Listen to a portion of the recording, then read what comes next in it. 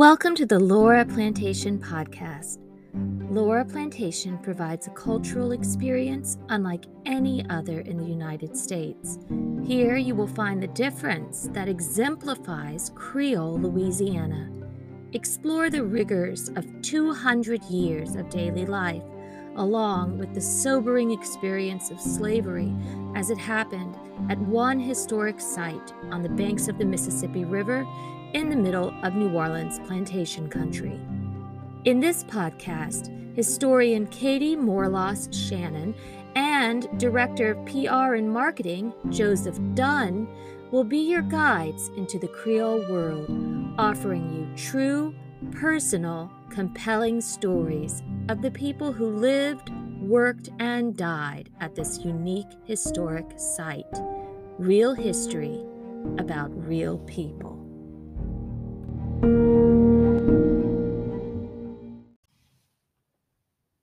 Welcome to the Laura Plantation Podcast, Season 1, Episode 4.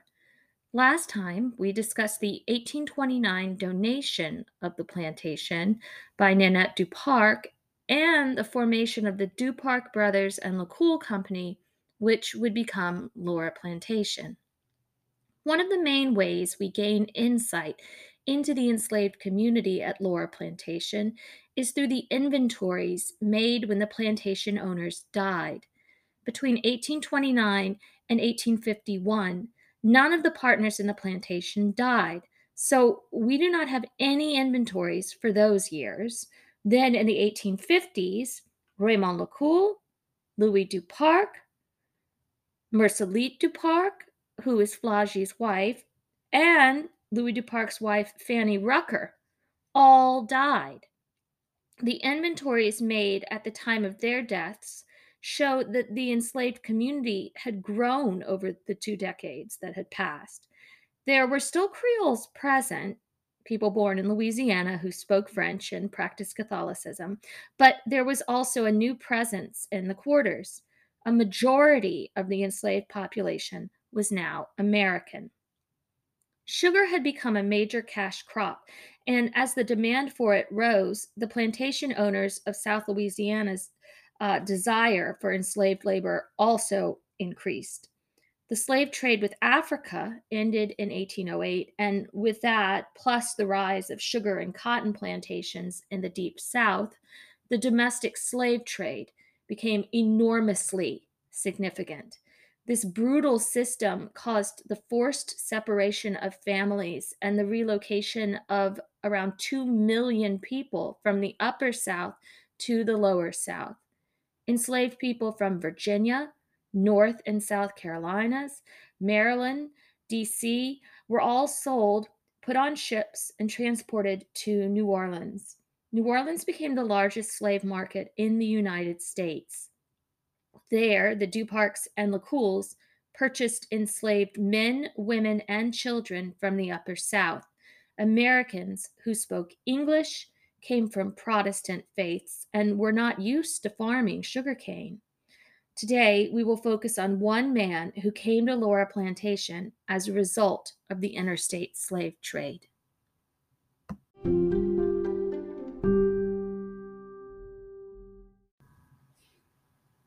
Harry Minor arrived in Louisiana in 1845.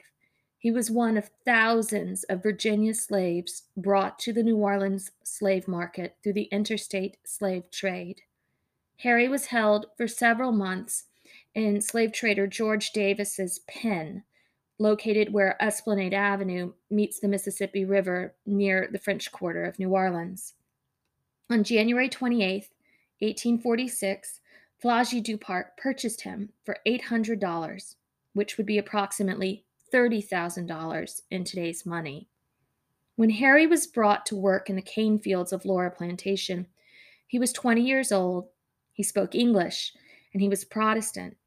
He had left behind family, friends, and the only home he had ever known, and forcibly brought to Louisiana, where he was expected to immediately assimilate into the Creole plantation community. Harry learned the ins and outs of sugarcane farming and adjusted to a French-speaking community. He married Louise Howard, a Creole slave who was baptized in the Catholic Church. Harry endured the brutal realities of life on a sugarcane plantation in South Louisiana and lived to know freedom. He was out in the field harvesting sugarcane when Union soldiers appeared. This was during the Civil War.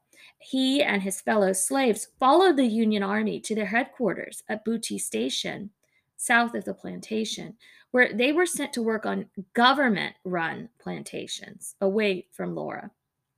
Eventually, Harry and his family did return to Laura Plantation. They remained there until 1872, when Elizabeth LeCool divided the business between her children, Emile and Aimée.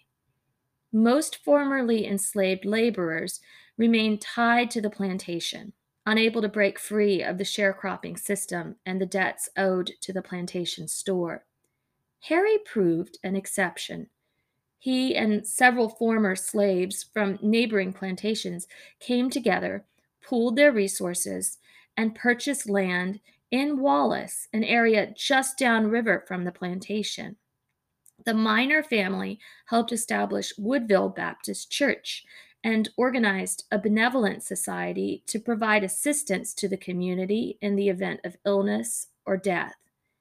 Harry and Louise raised their 6 children on their own property. Their descendants continue to live on Harry's tract of land today.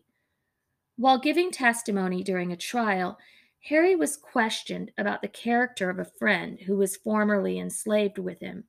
Harry's response speaks to what he deemed most important in life, a goal he himself ultimately achieved. He said, "He is a mighty good man, a smart man. He has a piece of land of his own and makes his own living."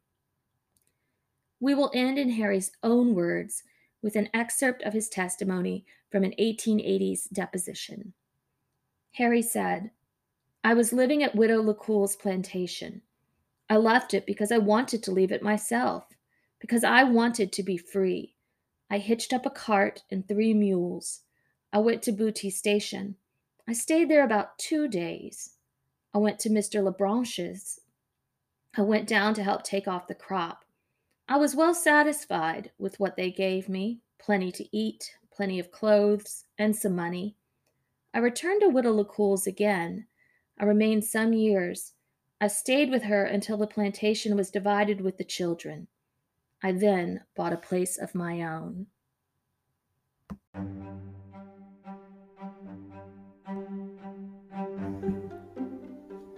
Thank you for joining us. We invite you to visit Laura Plantation, where you can walk in the footsteps of the people you've learned about today. For more information, see our website, www.lauraplantation.com. Our tour is based on thousands of pages of primary source documents amassed through tenacious research spanning 3 decades. At Laura, you will walk in the footsteps of the people who made history. Be in the rooms where it all happened. Join us again next week to hear real history about real people.